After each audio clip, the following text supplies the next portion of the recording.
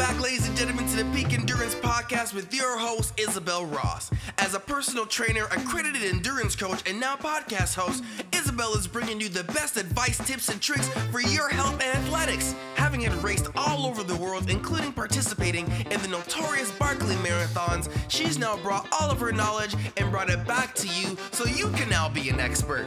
So sit back, relax, and the knowledge you'll receive will have you off to the races.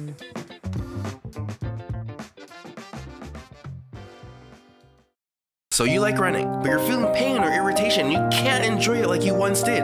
Or worse, your performance has taken a big hit. Now you're reminiscing on the good times where the wind blew past your ears, nature looked lovely as you passed it. What are you waiting for? Go and visit a specialist at Health and High Performance. With the latest in technology and a wealth of experience, the team at Health and High Performance can help you with all your running, injury, and performance needs. Let's get you back to doing something you love with the results you're capable of. Head over to healthhp.com.au/run, or you can find them on Instagram at Health High Performance. Health and High Performance are located in Mount Albert, Melbourne, but are available for telehealth appointments not only Australia-wide, but also around the world. So contact them now on their website to find out more.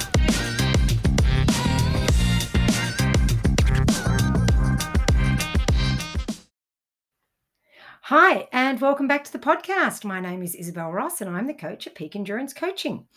Episode 155, can you believe we're up to that already, is another interview with the brilliant author Matt Fitzgerald. I've previously interviewed him about his books 80-20, which discusses the concept of running easy for 20% of your training is the best thing to do and hard for 20%.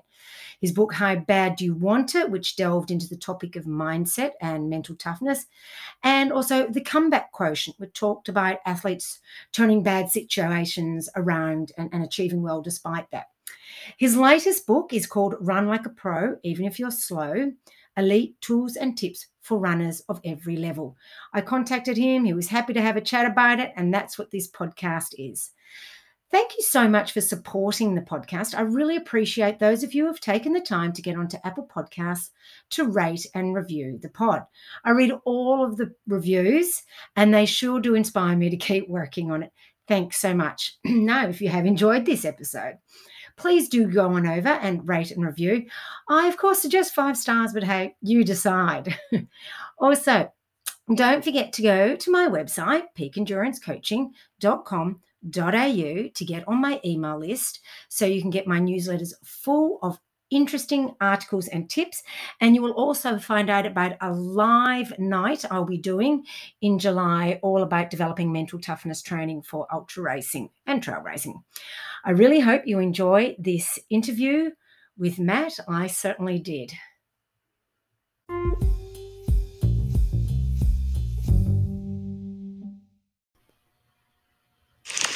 Hi there, my name's Josie and I'm from Melbourne, Australia. I've been training under Isabel at Peak Endurance Coaching now for around 4 to 5 months. And in that time, I can honestly say that she has been absolutely fabulous coach.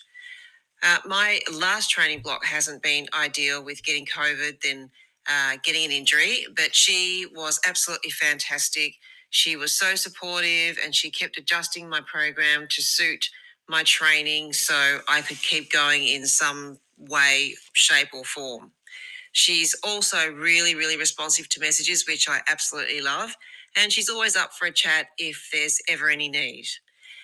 It's very, very clear that Isabel loves running and she's very passionate when it comes to helping her athletes succeed. So with that, I can highly recommend her. She's fabulous. Thank you.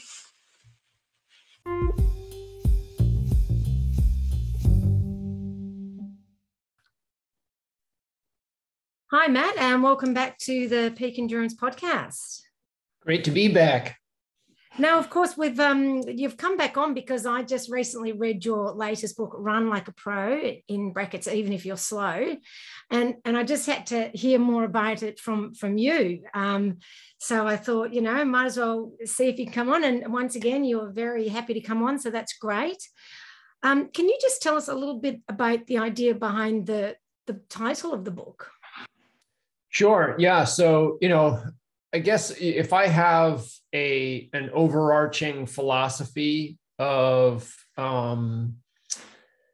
endurance sports and the quest to improve and fulfill your potential as any type of endurance athlete, whether you started young or got into it at an older age, or you're naturally gifted, or you're more of a back of the pack type. I believe in what I call a best practices approach to that quest to improve, which means emulate the elites. The best are the best, similar to any other profession. Honestly, if you look at arts, science, the military, business, that best practices approach is there's a lot to be said for it. Science is great, and I'm into science, and I pay a lot of attention to science, and there's a good deal of science in that book. But that real world focus on, look at the people who have best solved the problem of maximizing your potential as an endurance athlete. Well, those are the Olympians. I, even as an athlete myself, that was always like, granted, we have to scale things down to our level. But the general principles I have always believed apply to everyone.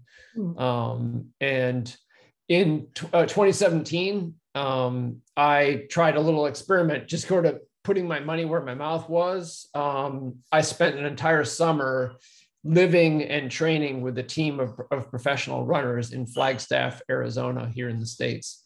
And at that time, I was 46 years old. And even when I was 26, I was not an elite level athlete. But I just went all in, just doing things the way they did it. My hope was to prove that, even if you're not young and super gifted, you can benefit from modeling your approach to improving after that of the elites. And I had just a transformative experience in that summer, and really came away feeling like, yeah, it's true. Like what I've always believed is true. I ran my fastest marathon of my life. I had run more than 40 marathons. I hadn't broken my PB in 9 years. And again, I was 46 years old. But I set a PB in the 2017 Chicago Marathon. Yeah. So I wrote a book about that experience, which is called Running the Dream. But I followed up with this book because Running the Dream is really about my story. And I wanted to collaborate with Ben Rosario, the coach of the NAZ Elite team that I trained with that summer, to make something more prescriptive. It's like, well, not all of us can spend a summer, training with a team of professional runners, but what's the next best thing? Yeah. And this book really represents that.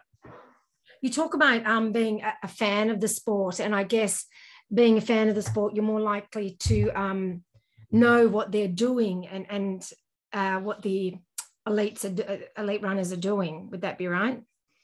Exactly. Yeah. In the first chapter of the book, I share kind of a laundry list of reasons. Because it was I started running when I was 11 years old, but I became a fan of elite running at that same age. In fact, it was, the great American marathoner, Joan Benoit Samuelson, who really was my first hero in the sport. She won the gold medal in the first ever women's Olympic marathon in 1984.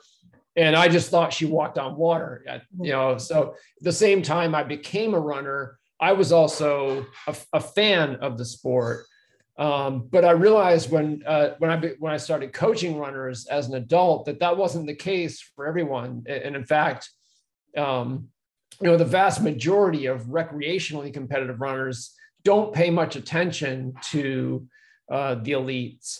And how are you going to know what the elites are doing to be great if you don't pay attention to them? Honestly, that's only one of several reasons that I think, recreational athletes really don't, if you look at, what the pros do and then what most other runners do, they're almost opposite in terms of training, diet, mental preparation, recovery.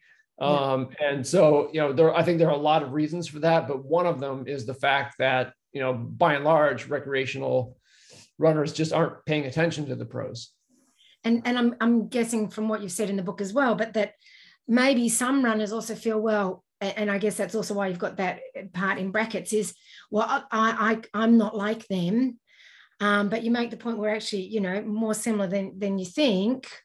And at the end of the day, we're all human beings. So we can take on the principles. Yeah, I think, there is, it's understandable, right? Because, I mean, the very best runners in the world run amazingly fast for amazingly long distances. And it's easy to think, they're like a different animal from me. But genetics tells us otherwise, actually, that it's only a small handful of genes that separate the elites from the rest of us.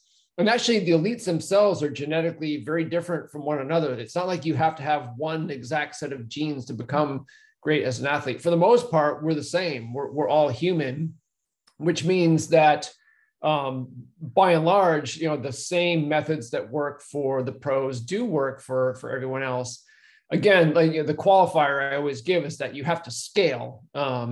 So, the obvious one is that, elite runners run a lot, and they run more than most recreational runners could possibly tolerate or let alone benefit from doing. But still, the underlying principle is not you have to run 180 kilometers per week. The underlying principle is that you should run a lot relative to your own personal limits. And a lot of recreational runners don't even do that. They don't even give themselves permission to run a lot. I'm too slow to deserve to, put more time into it. But my argument is that everyone who has a passion for the sport does deserve to do what it takes to improve. Yeah. And I agree 100%. Now, you have a section about the 5 rules of pro style planning. Can you sort of give us a little snapshot of that? I know that's a big ask, a little snapshot, but. Yes, I actually, without the book in front of me, I can't recall. All right. Well, don't worry. I've got my book in front of me. I'll even sticky notes. I'll quickly go to that. So the 5 rules, you talk about: start where you are, choose a direction. Oh no, that's choose a direction. Almost always do less than you think you could, which I find which I've always said in regards to like speed work, that you should always finish feeling like you could do one more, and don't race too often. I think that's so important, and rest and take breaks. Yes. So yes, start where you are is, again, like all of these, they sound almost banal, but very few runners actually do each of them. And so, the mistake a lot of runners make is that, let's say, they want to qualify for Boston in the marathon. So they train as if, they know what their qualifying time is, and they train as if they are that athlete already. And that's wrong. The idea is to end up there, but you need to train as the athlete you are today. So you have to sort of look at yourself in the mirror and be very realistic and honest with yourself. This is where I am, and I need to tailor my training to meet me there. Because, even if it sort of feels a little too easy at the beginning, that's great. You've got 20 weeks, before the marathon. So if you always train as the athlete you are today, you will over time become the athlete you want to be. But, again, a lot of athletes make the mistake of jumping ahead. Choosing a direction refers to, obviously, like, running is a goal-focused sport. Like there's an endpoint. It's not this open-ended, I just want to improve in an amorphous way for eternity. No, there's something out there you want to achieve. And so that establishes the direction of your training. And it's very specific. Marathon fitness isn't the same thing from 5K fitness, which isn't the same thing as obstacle race fitness. So that's what choosing your direction means, just understanding what your endpoint is. And not fixating on the endpoint. That's why I say don't choose an endpoint, because you don't know. Circumstances will determine how far you're able to get in the direction you want to go. But it is very important to know which direction you want to go in. Like, what's the exact flavor of running fitness I'm trying to build here. So yes, so that's choose a direction. And was number 3 always do a little less than you think you could? Yeah. Yep. Yes. So, that one, again, it sounds, I don't know, maybe that sounds counterintuitive. But I do find that many runners want to do as much as they possibly can, exactly. at the time they have available, which seems efficient and seems to make sense, Yes. It doesn't always. Yes. Yeah. I mean, the way I like to drive home this point is to say, if you look at an example of an all-time great running performance, so like, Brigid Kosgei running a 2:14:02 marathon for women, or any other sort of like, like incredible outlier performance by an individual athlete. If you look at the training of the athlete who achieved that performance, you will find that things went wrong, that it was not perfect. So, even when someone has done better than any other human has ever done before, their training was not perfect, because it's never perfect, because that is the nature of it. Yeah. So if you plan for perfection and refuse to back off from that, you're heading for disaster. Because again, like, the best case scenario is imperfect. So it's best, it's not a matter of lowering the bar and saying, let's just try to get a B instead of an A. No, like the goal is to get an A, but the best way to get there is to be a little bit conservative in your planning. Like, have a vision, again, that comes from that honest assessment, looking in the mirror and understanding, like, where you are fitness wise, what you can tolerate, making a plan that is based on that realistic assessment, but then dialing a little bit back from the best case scenario. If everything goes perfectly, this is what I think I could do. Okay, just trust that that's not going to happen and dial back. So, plan for, 90% of that, not 100%. And, every now and then, things actually go better than expected in training. More often they go worse than expected, and you have to adapt, but sometimes they go better. So, you can be opportunistic. And, if things are going great, you can, just make your goal paces for certain workouts a little more aggressive, or add, a kilometer or two to your long runs ahead of schedule. So you need to be adaptive no matter what. But if you plan a little bit conservatively, you'll have to make fewer adjustments. You'll have a greater likelihood of just, staying on the rails as you pursue your goal. Yeah. Now, don't race too often. Yes. Yeah. So, this is a classic one. I mentioned that, recreational runners do almost everything differently from the elites. And this one is toward the top of the list. Recreational runners, a lot of them want to do a park run every Saturday, and go all out and think that they can improve every time. If you look at elite runners, they race pretty sparingly. Middle distance track runners like milers, when they're in season, they'll race more often because it's a mile. It doesn't take that much out of you. But in looking at them, it's important to understand that, racing is how these runners make money. So they are incentivized to race. So, it's not like they want to just, kick up their heels and race once every 5 years. They need to race to make money. At the same time, they can't afford to race poorly. Like, when they do compete, they have to be at the top of their game. So they're actually a great example, because they have incentives in both directions to race, but to not race so often that they're not at 100%. So they actually show us how often we should race if we want to be at 100% when we do. I mean, a lot of runners, that's why we log. That's why we get out of bed in the morning and do all the training that's required to be our best. We want to compete. We want to, put that number on our bib.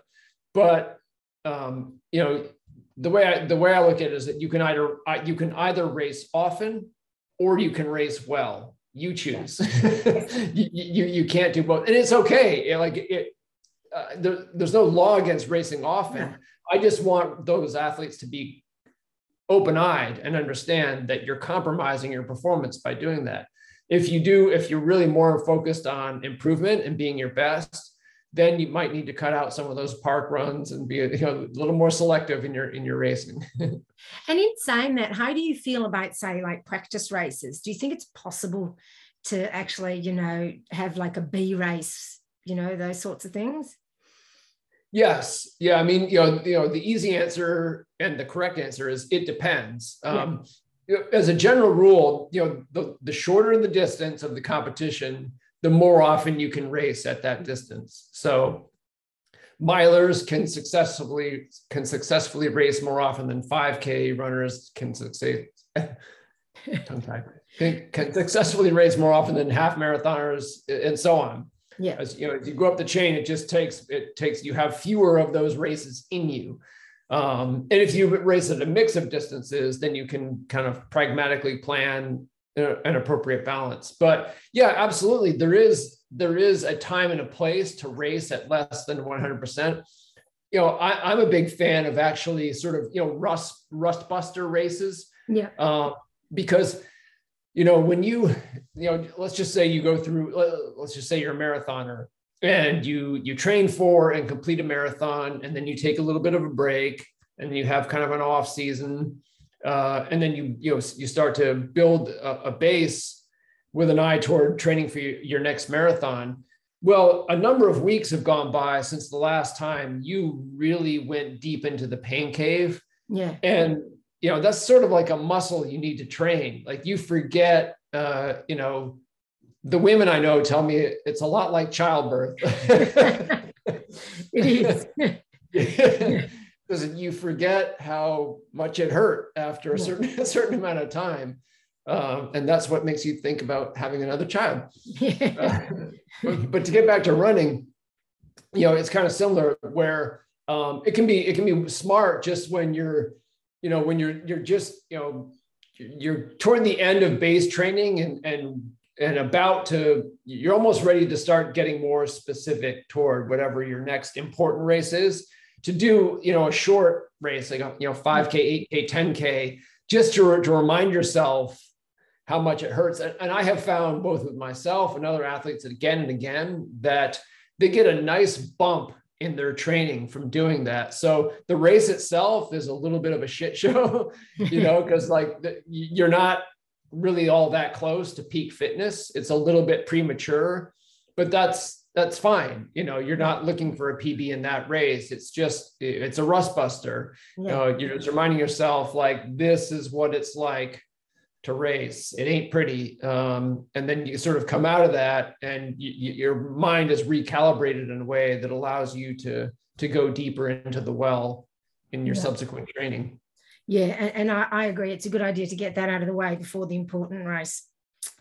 So the last one is rest and take breaks. And I find it, you talk about also their relative rest and absolute rest.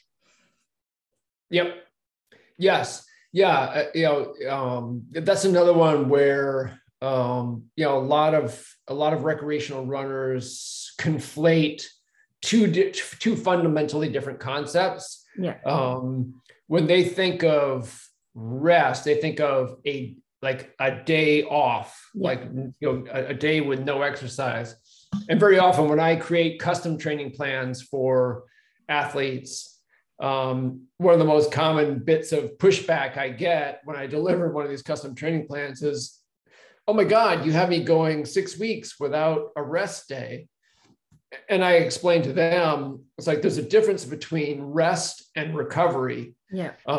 If you are an athlete with, a pretty solid level of fitness, you can get all the recovery you need to improve without actually resting for an entire day. Because let's just say, you're an athlete who trains on average 11 kilometers per day. Well, if you're that athlete, and of course it's not that every single day, but let's just say that's the average. So 11 kilometers is just no big deal for you. You do it, almost every day. So for you, if you have a day when you only run 5K, that's a recovery day for you. Yeah. Are you resting? Are you not exercising? No, but that like 5K, like a 5K easy run is so easy for you that you're actually processing, absorbing all the training you've done preceding that, and you're ready to go coming out the other side. Now, every athlete needs to take absolute rest days sometimes, even the elites, but the elites make, because what they're trying to do is train right up to their limit, because they're competing against the best in the world. So they can't go over their limit. Yeah. That's disaster, but they want to go right up to it. And so, absolute rest is kind of a blunt instrument. It's kind of a sledgehammer approach. Whereas, if you want to really find your limit, you need kind of more nuanced tools, and relative rest is one of those tools where you don't necessarily have to, go an entire day without training to get the recovery you need. It can just simply be a lighter day where you're still active, but it's lighter. Yeah. Yeah, no, that's a good point. Also, you talk about, rests between seasons, and like you say here, non-elite runners are far more likely to try to keep the momentum going, right, after completing a training cycle, which is something I see too. Yes, yeah, very common, because a very large fraction of adult competitive runners started as adults, so their background very often, it's not as if they haven't exercised before they became runners, but their exercise experience is more very often in the kind of fitness realm, where I want to look good for the beach or whatever, and the mindset, I call it get fit, stay fit. Yeah. Where you're not chasing PBs, the way, like an athlete does. You're not really an athlete. You're just a person who's exercising. And those goals like weight loss, improving your health, living longer, improving activities of daily living, those are achievable in a sort of open-ended kind of way. So, the general pattern is you aren't exercising. You decide, what, this won't do. I need to get fit. Yeah. You get a gym membership. You start exercising. You find a routine that gives you the results you want, and then you just hold steady. Yeah. And then so when these individuals, they transition from that kind of gym-based exercise to running, they take the same mindset with them, where they think when they build up a certain level of fitness, maybe let's say they train for their first half marathon, and they're like, wow, I'm fitter than I've ever been. And, in the past, they've always, when they got to a certain level of fitness, they expected to maintain it. With running, you can't do that because, you're training toward peaks. Fitness peaks, you're going up, up, up, up, up. And when you get toward that very peak right before you taper for a race, you're actually training at a level that is not sustainable for you. It's okay because you're not going to sustain it. Yeah. Those 2 weeks of it's, the physiologists refer to it as functional overreaching. Like, you can still adapt to it, but you can't sustain it. Yeah. And so if you try to sustain it, disaster will happen. If you do what the elites do, you build up to that, functional overreaching period, then you taper, then you race, then you take a break and you start over. And so the period that follows, that little break is a period where you're voluntarily giving away fitness. And the thing that's very counterintuitive for a lot of runners is that that's the best move you could possibly make for your future as a runner, is to actually get less fit. And it's true, the elites model it for us, but it is counterintuitive for a lot of runners. Yeah, it is. Now, you also talk about how running seasons us against injury from running. by actually, you know, the consistency. But can you explain further into this concept? Yeah, it's a subtle concept, because, you know, obviously, so-called overuse injuries are very common in running, and the simple way to look at it is, running caused the injury, and in a sense that is true, but the thing is, like, running also prevents injury. It also, running builds the durability that makes injury less likely when you run more. And the way I try to drive home that point is by saying, like who is more likely to get injured after a 20-kilometer run? A runner who runs 20 kilometers every Saturday, or a runner who's never run 20 kilometers before, runner who's never run further than 10 kilometers before? The obvious answer is the runner who's used to doing that. Yeah. And so that drives home the point that, by running, if you've never run before and you go out the door and run 20 kilometers, you're almost certain to get injured, right? So, running, it sort of inoculates you against those injuries. Now, it's a dance constantly, because, it is a high impact activity. So the risk is always there, and that's okay. Just because you get injured doesn't mean you did anything wrong. But, if you're able to just kind of really finesse that dance and listen to your body and develop gradually and take a step back when you need to, the running itself will minimize your risk of getting injured. Where the risk comes is when you make jumps. So beginners get injured often because they're jumping from the couch to running, period. But even an experienced runner can experience, an unaccustomed jump in training stress by, suddenly introducing speed workouts that are very aggressive, even though they haven't done a speed workout in 4 weeks, that sort of thing. So consistency is what really, is what truly inoculates you against that. If you're always maintaining a pretty high baseline with your running, then your chance of getting injured as a result of taking a jump in your training is minimized. Yeah. Thanks for that. Now, I know we've discussed previously when we talked about your book 80-20 about the moderate intensity rut, but you sort of talk about that again in this book. For any of those listeners who don't know about this, can you explain that one? Yeah.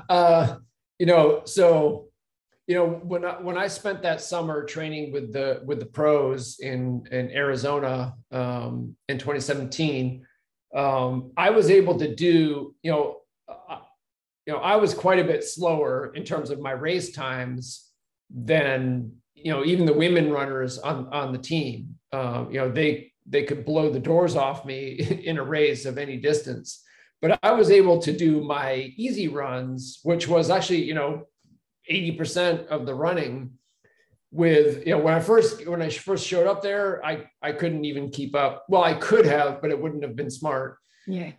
With any of them. But, by halfway through, I was able to do my easy runs comfortably with the women on this professional team. And by the end of the summer, I was able to do some of my easy runs with the men on the team without going too hard for myself, even though my marathon time was more than 20 minutes, slower than theirs. And the reason was that they were running at a very, very, very, very easy pace relative to their limits. Yeah. And so that just goes to show you, and that's the case. It's even more the case in East Africa, in Kenya, in Ethiopia, with, the very best runners on the planet. They do their easy runs, which again account for about 80% of the running, at almost laughably slow paces, like, paces that most runners could keep up with. And why? Because it works. And the mistake that most runners make is like, the mindset is sort of like they need to make every run count. Yes. Every time I lace up my sneakers, like, yeah, I've got to at least, like, if it doesn't hurt at least a little bit, then how could it possibly be doing it me any good? But, these professional teams, they train in groups and they're talking the whole time. I witnessed that, not just with that group, but with others. And the reason they can talk is because they're running slow enough to talk. So, and actually there's science showing that threshold of being able to speak, comfortably carry on a conversation aligns with the threshold that separates low intensity from moderate. And so it's really important to be below that threshold when you intend to be. Not all the time. I mean, there is a time to go hard and really suck wind. But when in the 80% of the time when you intend to be at a physiologically low intensity, you should be able to comfortably carry on a conversation. And the research shows that whereas elite runners spend 80% of their time at low intensity, most recreational runners, even like, competitively recreational runners, spend 50% of their time at moderate intensity, which is like, yeah. And so even if you don't run all that much, even if you're like a 50 kilometer a week runner, chances are you're doing like a 50-50 intensity balance. And so you can actually, without even increasing the amount of running you do, shift that 50-50 from an 80-20 in emulation of the pros, and you'll just feel better. And in that 20% of the time when you're supposed to go hard, you'll be able to really outperform what you were able to do when you were always kind of a little bit tired because nothing you ever did was really all that easy. Yeah. Yeah. And when you're always that little bit tired, you can't go as hard as you need to go when in the quality sessions. Right. Yeah. Like physically, you're not ready. And also you're just mentally, it's like if every run kind of sucks a little bit, like, can you really go deep into the well once a week? It's hard to, even mentally. Yeah. I believe we've only got like a set amount that we can go into the well, like per week, per month, or whatever it is. And yeah, if you use it all up on your easy runs, then you've got nothing left, I guess. Yeah, exactly. No, I hear a lot of runners, just generally when you're talking to runners, talking about, their keto diets or vegan or high fat, low carb, whatever it is. I don't know. There's so many. You talk about how the pros tend to eat everything. So can you tell us why it might be more important to focus on eating everything rather than focusing on a specific diet? Yeah, I mean, this is, diet is a minefield. And so whatever comes out of my mouth now is likely to piss off at least a fraction of people listening. But I'm just delivering the facts. And, it is true. And I've researched this deeply. I've traveled all over the world, sitting down with elite athletes, just, looking at what they eat, analyzing what they eat. And it's just fascinating, like in, all continents and across endurance disciplines. So not just running, but, triathlon, swimming, cycling, cross-country skiing, rowing. Yeah. There are consistent patterns. And one of them is that, the diets of elite endurance athletes tend to be extremely well-rounded and inclusive, which is almost the opposite. Well, it is the opposite of what like most, fad or popular diets. Most of those diets are defined by restrictions, like, no-go zones, like you can't eat this, you can't eat that. That is not what the elites do. They go out of their way to have very diverse and varied diets in terms of, food types, macronutrients. And that is, there's kind of I won't go down this road, but there's evolutionary reasons that this makes sense. Like, human beings that's what almost makes us different from almost every other species on planet, is that like at every stage of our history, we became more and more omnivorous, more and more diverse in the way we ate, beginning from, when our deep ancestors first came down from the trees to try to live on the ground, it's just like, what was the result of that? The requirement to diversify our diet. So we're really, really good at eating broadly. And when we try to narrow our diet and exclude a lot of things is not always impossible, but it's risky. So, there's research showing that people naturally, and it makes sense given our evolutionary history, that we prefer to eat varied diets. And that's one of the reasons that it's hard to sustain very restrictive diets. So this is kind of a good news story. The elites eat everything. Yeah. So you can also eat everything and not only get away with it, but your chances of remaining healthy and getting fit are greater if you do. I mean, I've always believed that if you eliminate a food group, you're going to be eliminating certain parts of nutrition that you actually require. So you'll miss out on minerals or something somewhere. That's exactly it. And apart from the psychological factor of having to not eat something you enjoy eating. That's right. Yeah, exactly. Now, there's another big difference between pro and everyday runners, and that's the difference in mindset when it comes to bad workouts. Can you tell us what you learned about that? Yeah, I mean, this is the one I could talk all day about because it's really, I think, I'm assuming here, but I think the average competitive recreational runner who has never met an elite runner probably assumes that what got the elite runner to the level they're at was A, talent, and B, hard work. Yeah. And that is true, but it's incomplete.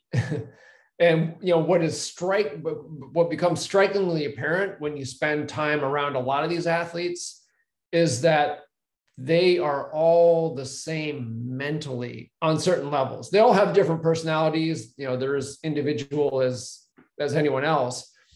But it is very clear when you the team in Flagstaff, Arizona that I was with, there were 13 athletes.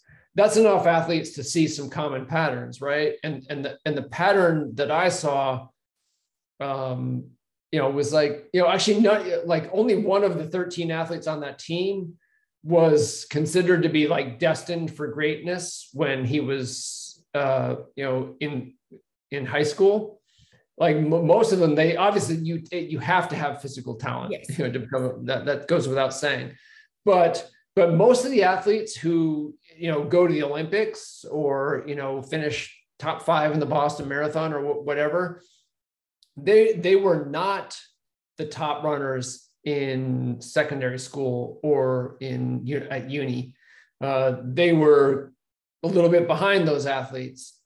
But when it became to taking that last step, the decisive factor, the way I look at it is almost like to become a great runner, you have to slay 2 dragons on the path to that pot of gold that is the greatness as a runner. The first one is you have to have physical talent to slay. Okay, good. You have physical talent, you slay the first dragon, but there's another one.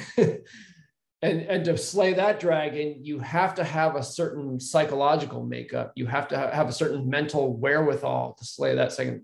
That is the one that gets you, that last step to the pot of gold. And there are 2 parts to it. One of them is, for lack of a better word, toughness, grit, resilience, that kind of thing. Absolutely. That is a factor, but that's one's the obvious and celebrated one that everyone kind of knows about. But there's another one, which is the one that your question speaks to, which is it's more like judgment or horse sense. A good word for it in the psychology research is prudence. Just making good decisions, workout after workout, day after day after day. It sounds so, it's just, there's no sizzle to that, but it's extremely powerful and really underappreciated. Just the capacity to just put your emotions in the background and make smart decisions at key points. And so one of those things, when I was with that, the NAZ elite team, the runners on that team, they bailed out of workouts way more often than any of the recreational athletes I coach would ever do. Like if it just, if one of them just had like a flare up of chronic sinus issues, he would quit, a third of the way through a workout. And that would be unthinkable for a lot of recreational runners. They would think, oh, if I can't complete this workout, I can't possibly achieve my goal. Or if I don't complete this workout, I'm not a good runner. Like they overinterpret the consequences of making that decision. When in fact, if you were just like, Lieutenant Commander Spock and had no emotions and were able to look at the situation completely rationally, it's just a matter of live to fight another day. Like, the rational, smart, long-term decision to make is to quit now and be better a week from now. Yeah. And you also talk about how, the good workouts aren't the flukes, like they don't happen by accident. So pay more attention to them. Yes. Yeah. That's another matter of like, kind of like, what it comes down to is if, there's a certain, I guess, internal locus of control and self-efficacy that comes with reaching the highest levels of the sport, where you just trust yourself, and you believe that the answers are inside you, and you're not over dependent on external proof that you're on track, external, validation that you're good and getting better, which is extremely important. It's tricky if you don't have it. Acquiring it is easier said than done, but it's worth highlighting that it's a simple fact that if you have a fantastic workout, if you just knock it out of the park and just have one of those workouts that you want to tell your kids about, that it can't possibly be an actual miracle or fluke or luck. Like in order to achieve that performance, your body had to have been capable of it. Like that is how fit you are. But if you're training appropriately for any type of running event, you're going to be hugging up against your limit. And as I stated before, it's never going to go perfectly. Like that's how the process is designed. You are pushing yourself. And so you can't push yourself mulishly, just ignoring warning signs that you're doing too much. You have to be adaptive. But in a sort of an optimally planned and executed training cycle, you're going to have a handful of great days. You're going to have a lot of average days, and you're going to have probably more bad days than great days, actually, like if you're doing it right. And so the mistake that a lot of runners make is that anytime they have a bad day, they take that as they have like a totalizing way of concluding that one workout represents where they are. And where they're going. And elite runners understand that, no, that's just the process. And as long as I don't go too long between great workouts, then I know I'm on track. It's only really the great workouts that tell you how you're doing. And that's just reality. I mean, it's true. I'm not just like telling you a happy story to make you feel good. Thanks. Yep, that's good. Now, when it comes to racing, how can we be more like pros and deal with race discomfort? Yeah, that's another Pandora's box. And very personal for me. I mentioned I started running when I was quite young, and for me, I ended up discovering that was a weakness of mine. I had, racing is painful. I mean, this is not, This is not tennis. Well, I guess tennis can be painful too, but you know what I mean? Like there's no ball, there's no timeouts, there's no teammates. It's just you alone with your suffering. You know, it's a sport that's not for the faint of heart. There's a great quote that I recite all the time from the former American record holder at 5,000 meters, Bob Kennedy, and I'll have to paraphrase it. But he said, you know, the thing you have to understand about racing is that it hurts. And if you can't accept it, you're not going to get very far. And that just nails it. Like it does hurt. And if you're actually good at hurting, the more, you know, the better you are at hurting, the further you're going to get, you know. And for me, when I was a young runner, I was not good at hurting. I actually burnt out and quit and didn't run for about 8 years, and then got back into it in my 20s. And when I did get back into it, I had a monkey on my back because I saw myself as a coward. And because I knew that other runners, you know, were able to do something that I wasn't able to do. And it's really sort of voluntary, right? It is. You know, there's no physical limit. You're just making a choice not to go deeper into the pain cave. But for me, you know, even when I'm at a conscious goal, you know, to learn to suffer well as a runner, it took some time, but that was the first step. And I realized for myself, and now I preach that to other athletes who have, like, you know, a natural reluctance, just to go deeper into the pain cave. Make it a project, like make it an actual, separate the goal of leaving it all out there from other goals, like, you know, achieving a certain time or finishing in a certain place in your age group. You should be more satisfied if you left it all out there than if you set a PB. And the mechanics of it are kind of secondary to that. You know, the first step is actually to make it a conscious goal for yourself. Yeah. And so basically just enduring that discomfort means you're more likely to be able to, again. Yeah. You know, the way I look at it is that, you know, each time you start a race, you have there's like a platonic ideal of your perfect performance. Like you are physically capable of something.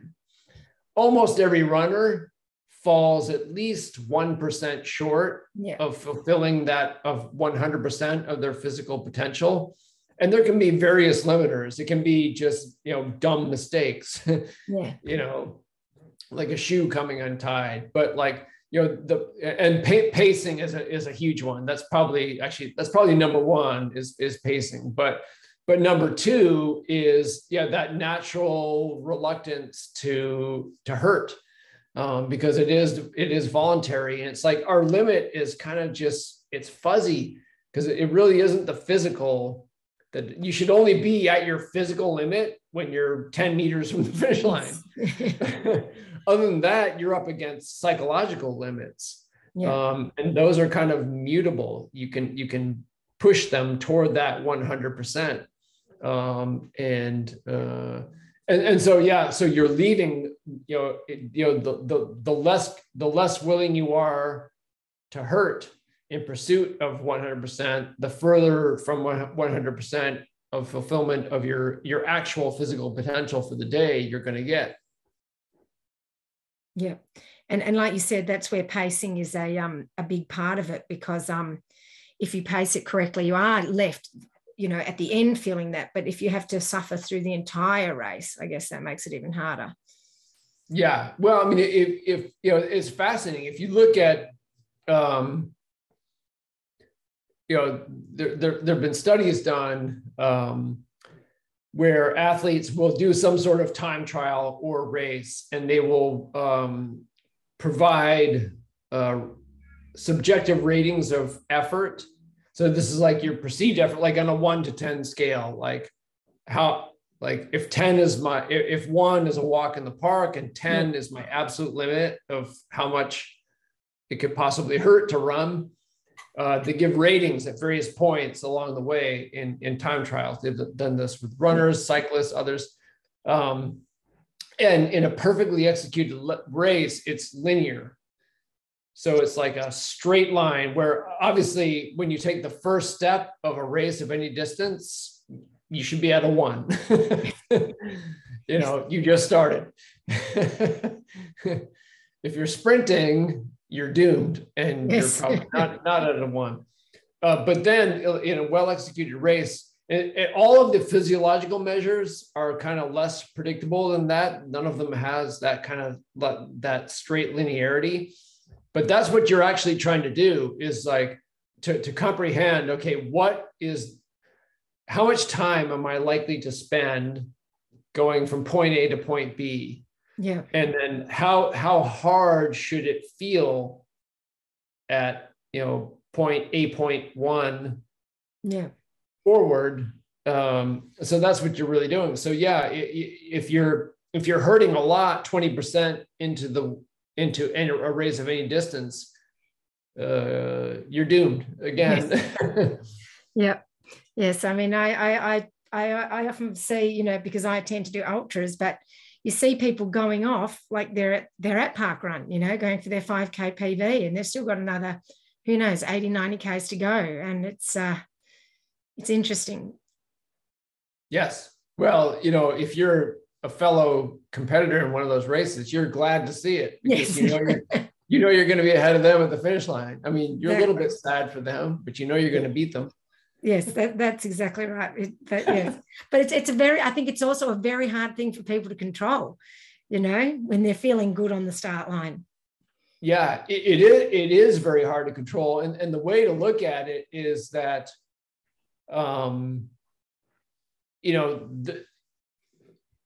there's an easy advantage for you in not being that guy or gal. It's right there for the taking, because it doesn't, that's independent of fitness. This is about execution. Yes. So you can beat a lot of runners who are, actually fitter than you by seizing that advantage. So that's the way to look at it. Instead of just getting caught up and making the same mistake other people are making, you don't have to pace perfectly, just pace better than the people around you. Yes, it's a good point. If you look at it that way, I think it makes it a little easier to break out of that rut. Yeah. Well, thank you very much for coming on the podcast today. I've really enjoyed this chat. And like I said, I love the book. This is it for people who haven't seen it yet. I find, as always, I find it easy to read. You make it easy to understand the concepts that you're putting across. So thank you for that. Yeah.